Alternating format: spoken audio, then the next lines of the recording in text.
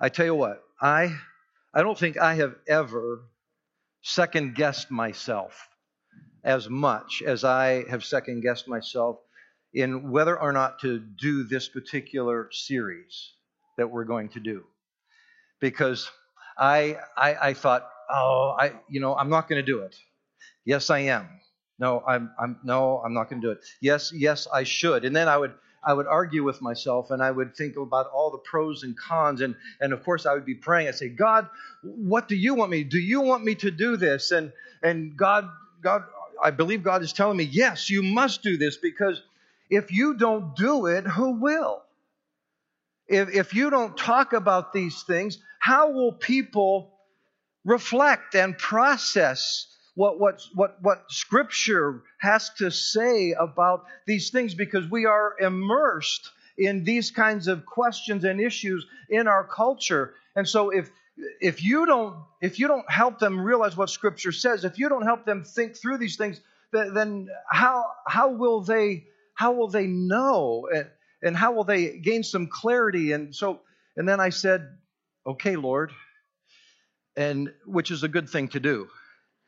You're usually, when you say no, Lord, that's not a good thing. You're heading for trouble. So this is what we're going to do. We're starting today a series, actually a 5-part series, where we're talking about homosexuality and transgender issues.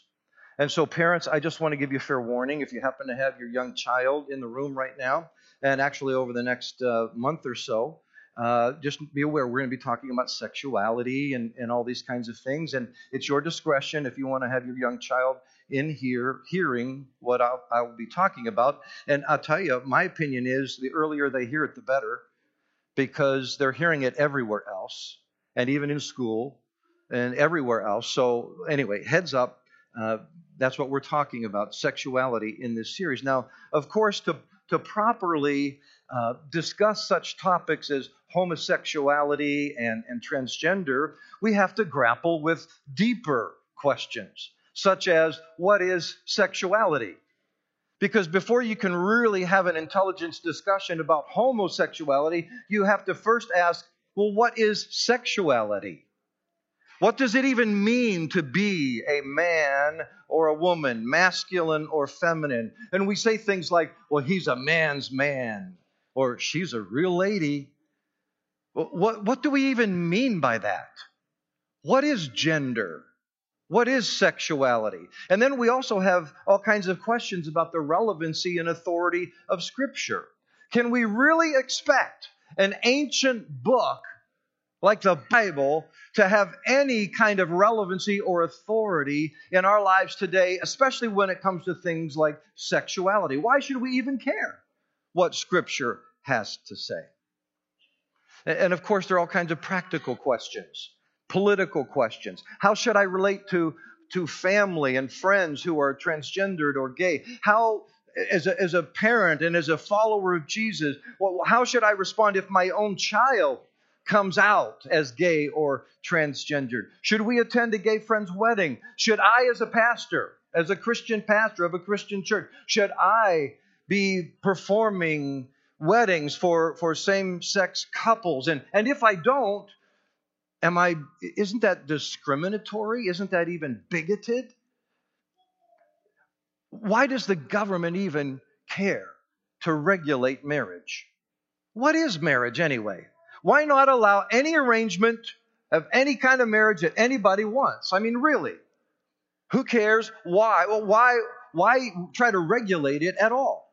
So those are just a few of the questions, okay? That like it or not, we are confronted with, immersed in today. And so as we begin this 5-week series entitled, What Does Jesus Say?, we're going to be doing just that. We're going to be doing our best to grapple with what Jesus, our Lord, because we say we're Christians, most of us here, right? We say we're Christians, we follow Jesus and what Jesus says. So what does Jesus have to say about all of these things? So this morning, I want us to jump in by turning to John 7:53 through 8:11, okay? So turn your Bibles to the Gospel of John, Matthew, Mark, Luke, and John. John chapter 7, verse 53, and then through chapter 8, verse 11. Actually, you can just begin with chapter 8, verse 1, because it's just a couple of words there at the end of chapter 7. Believe it or not, Jesus addressed these questions. If not directly, he did so indirectly. He gives all kinds of commands and teachings, but he also gives us principles that are still very applicable for us today. So if you happen to have picked up an outline as you walked in this morning, you'll see two major points that I want us to cover today. Just 2 points. And actually, we're only going to cover the second point today because we're going to get to the first point in the weeks to come. And so here are the 2 key points that I really want you to keep in mind throughout this whole series. As we think about sexuality and marriage and homosexuality and transgender and the thousands of questions that go along with all of that, you need to keep these 2 points in mind. One is this: we need to get this right theologically. And the second is we need to get this right relationally. Theologically and relationally. So we need to get this right theologically. Won't be talking about that much today. We'll get into that in the weeks ahead. But what I mean by that is, theology is thinking about God and Scripture and what the Bible has to say. We need to get this right theologically. So in the weeks to come, we're going to be looking at a lot of different scriptures that actually speak of sexuality and even homosexuality and grappling with how do those apply to us today. What is marriage, for example? What is God's intention for our sexuality? So that's what I mean by we need to get this right theologically. Is gay marriage okay? Maybe it's even celebrated by God. And is it possible that you are really a woman trapped in a man's body or vice versa? And that you should take some hormones and transition to make your body more in line with who you really are inside and make you look like the other sex? What should we think about these things theologically? Of course, scientifically and medically, but what about theologically? Is this good and right and healthy? We're going to grapple with these things in the weeks ahead. But today, I want us to focus on the second point, because not only do we need to get this right theologically, we need to get this right relationally. Relationally. And I tell you, I think we've had our theology traditionally, at least basically right, although that's kind of up for grabs in some circles now. But I think we have related to the LGBTQ community horrifically. And this is why the LGBTQ community in general views Christians as homophobic and just plain mean. And in many cases, folks, they are exactly right. So let's talk about getting this right relationally. And I think our Lord Jesus is our perfect example. I want to read John. Let's start with chapter 8, verse 1. You notice it says, but Jesus went to the Mount of Olives. The first part of that sentence is Jesus was doing some other things, and then everybody went to their own home. But Jesus went to the Mount of Olives. Verse 2. At dawn, he appeared again in the temple courts, where all the people gathered around him, and he sat down to teach them. So imagine, Jesus is here in the temple courts. There's a huge crowd gathered around, and he's teaching them. The teachers of the law and the Pharisees, these were the religious leaders of the day, okay? The teachers of the law and the Pharisees brought in a woman caught in adultery. They made her stand before the group and said to Jesus, "Teacher, this woman was caught in the act of adultery. In the law, Moses commanded us to stone such women. Now, what do you say?"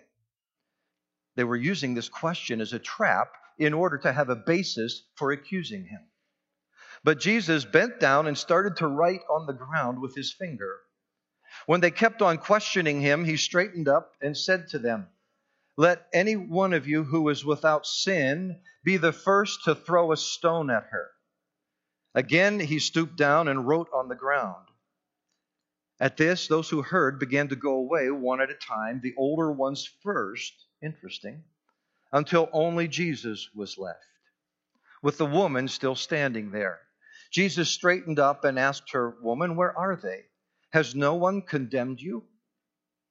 "No one, sir," she said. "Then neither do I condemn you," Jesus declared. Go now and leave your life of sin. Here we see Jesus addressing a hot issue of his day. Now, please hear me. I am not saying that adultery and homosexuality are the same thing. They're not, obviously. I'm simply comparing how Jesus approached this issue with how we can approach our issue today. And I say issue. Let's be very clear. Yes, this is an issue. It is a topic. It is even a debate about what should we think about all this. It's an issue, but understand this is so much more than an issue. This is personal. This is relational. Most of us have family or friends who are gay or transgender, do we not? I mean, if I were to ask you to raise your hand, probably every single one of us would say, one of my family members is gay or transgender. I have a friend who is gay or transgender. Some of you parents, I know, have a gay child, and you've had to wrestle through how to grapple to respond to them, how to relate to them.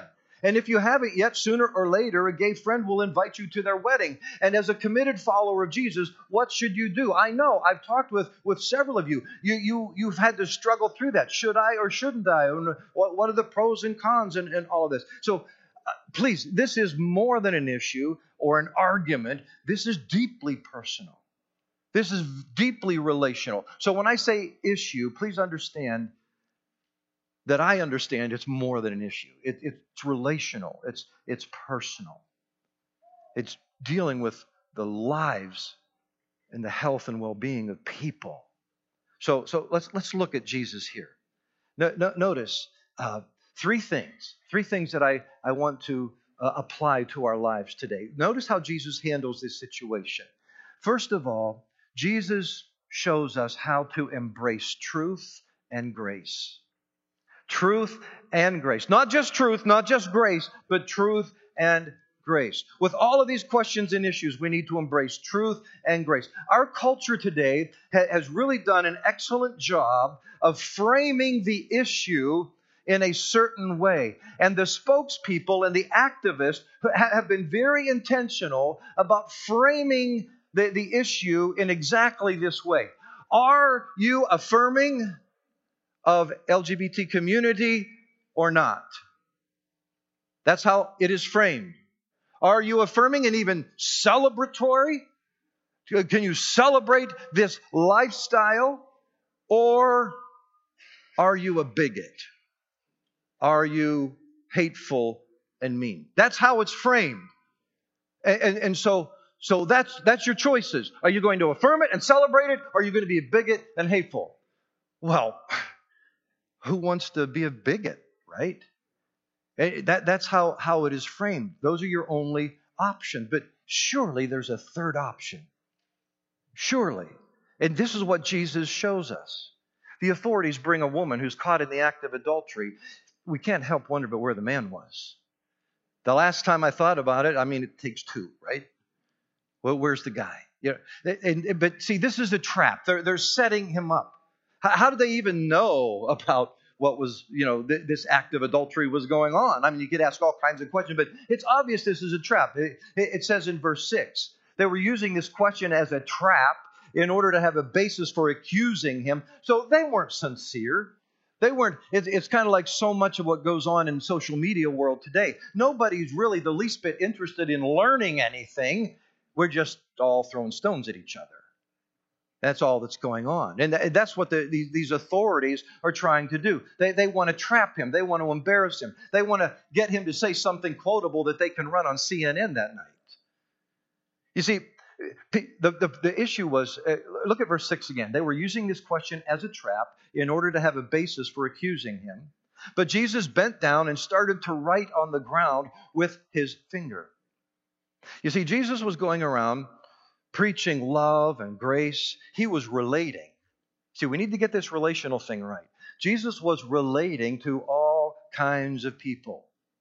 And the religious people, the respectable, holy people, were getting quite upset that Jesus is going all around town and all around the country associating with those kind of people.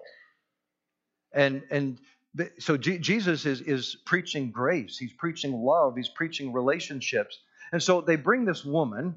Remember, this is a trap. This is a setup. They bring this woman caught in adultery to Jesus, and they say, Jesus, the law of Moses, the Old Testament law, says that this woman was caught, since she was caught in the act of adultery, she should be stoned to death. What do you say?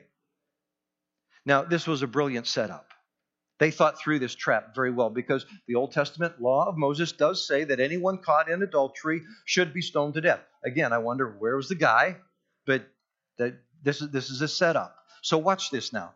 If Jesus says, yes, stone her, because that's what the law of Moses says, he's going to lose favor and kind of contradict all that he's been preaching for the last months about love and grace, and a lot of people will be upset for him because he was relating to all these different kinds of people. But then, on the other hand, if he says, yes, let her go, no big deal, just let her go, he'll be accused of disrespecting the law of Moses. So they were framing it this way very intentionally. Notice what Jesus does. He totally reframes the question. He refuses to minimize her sin on the one hand, but he reframes it. He says, right now, I don't want to talk about her sin. I want to talk about your sin. He says in verse 7, if any one of you is without sin, let him be the first to throw a stone at her. And then I love this. He knelt down and he writes in the dust. And I've always wondered, what did he write? I mean, imagine there's this big crowd, emotions are high, tension everywhere. Jesus put on the hot seat with this question, either or. He kneels down and he's writing in the dust. And I've always wondered, and again, speculation, but could it be that he was actually writing some of their sins? So here's Jesus writing in the dust, and he's writing maybe adultery. And then he looks up.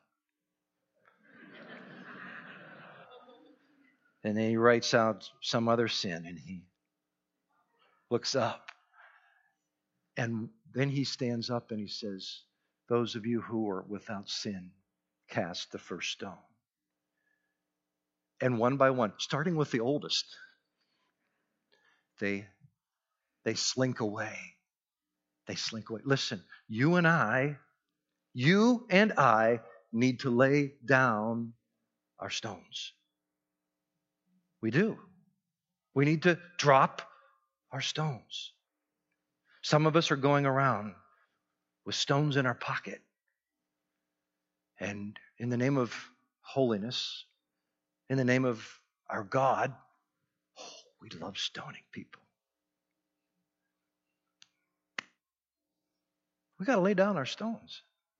If any one of you is without sin, let him be the first to throw a stone.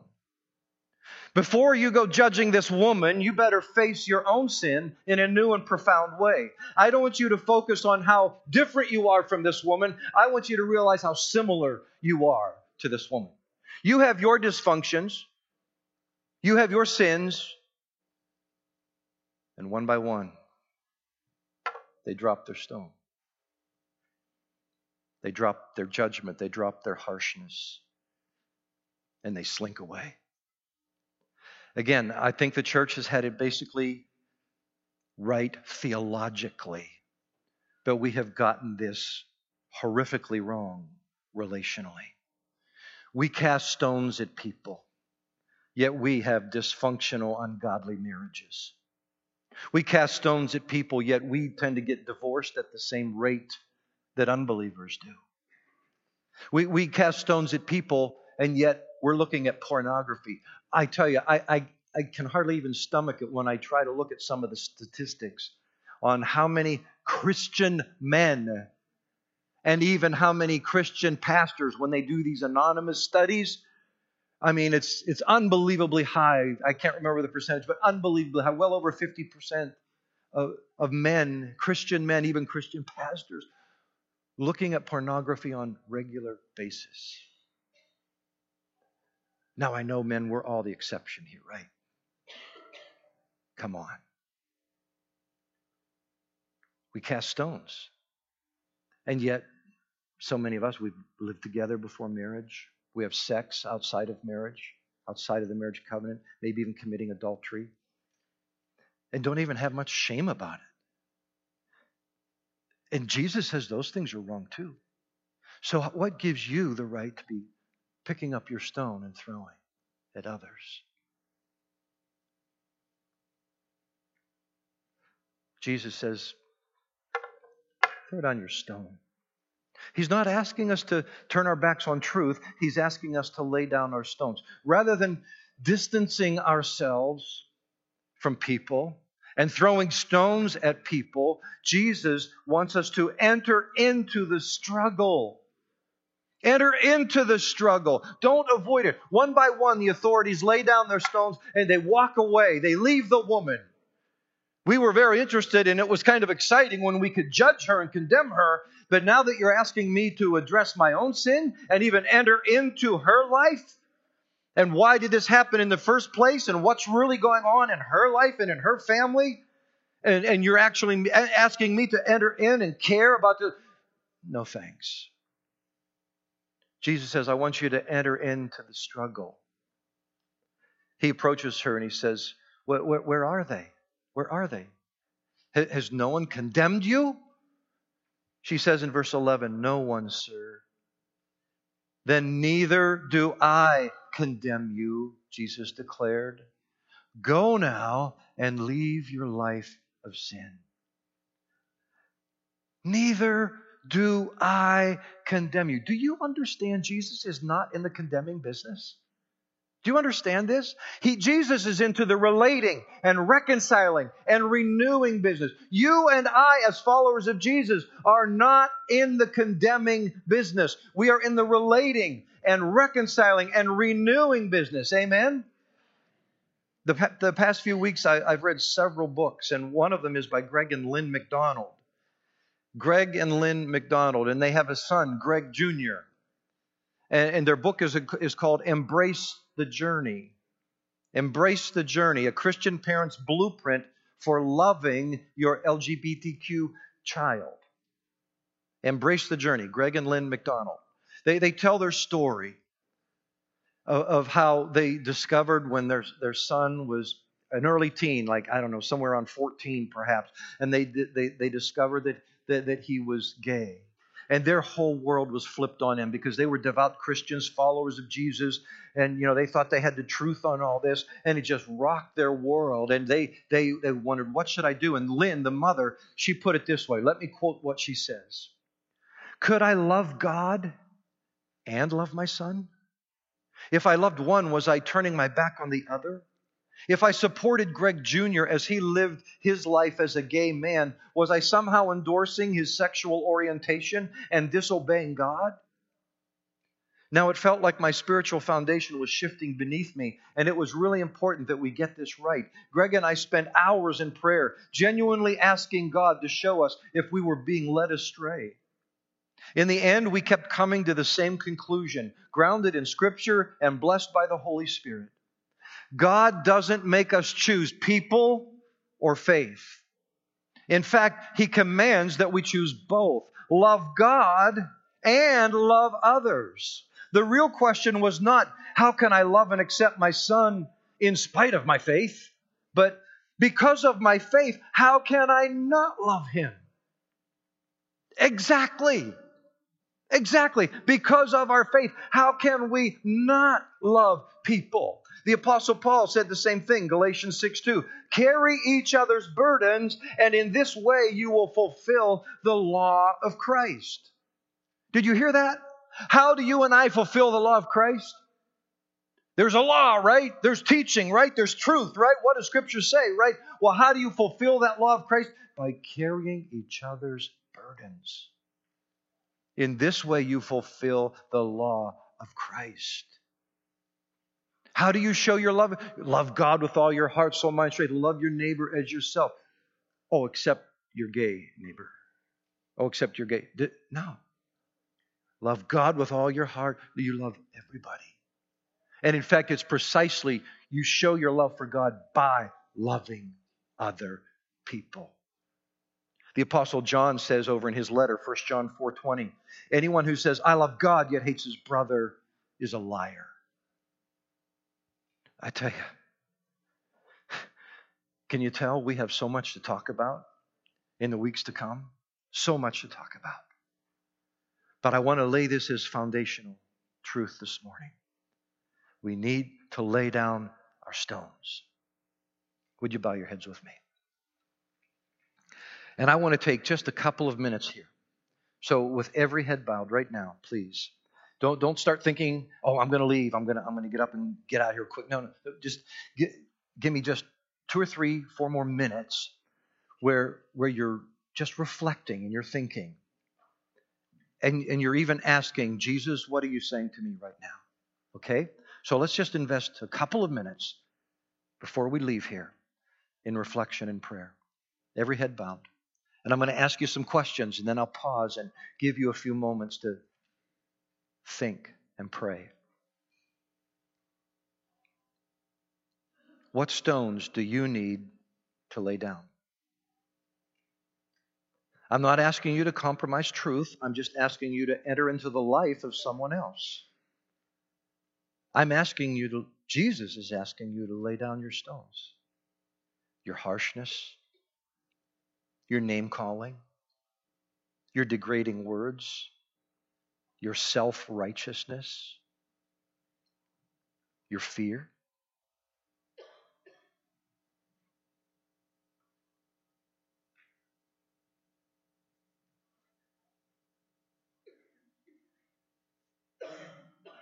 What do you need to repent of?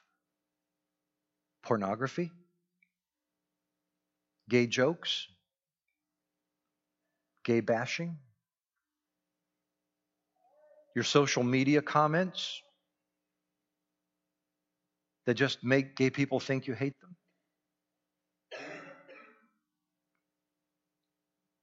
Are you having sexual relations with someone and you're not married to them? How can you say you love Jesus and do that?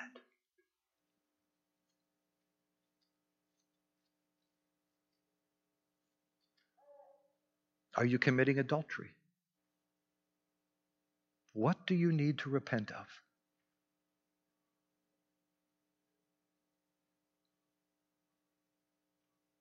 And the beautiful thing is, the gospel is so powerful and so beautiful and so real. There is forgiveness and grace and freedom for you and for me in Jesus Christ. Just as Jesus stood up for that woman, He will stand up for you. He will enter into your struggle with you.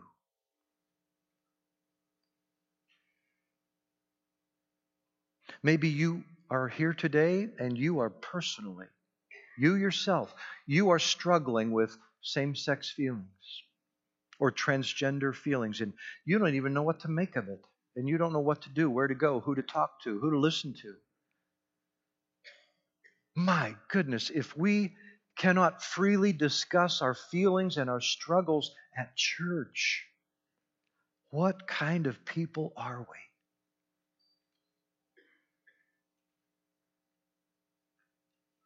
This can be a safe place for you and for all of us, where we can share, we can process what's really going on in our lives. And you don't have to worry about being stoned by somebody.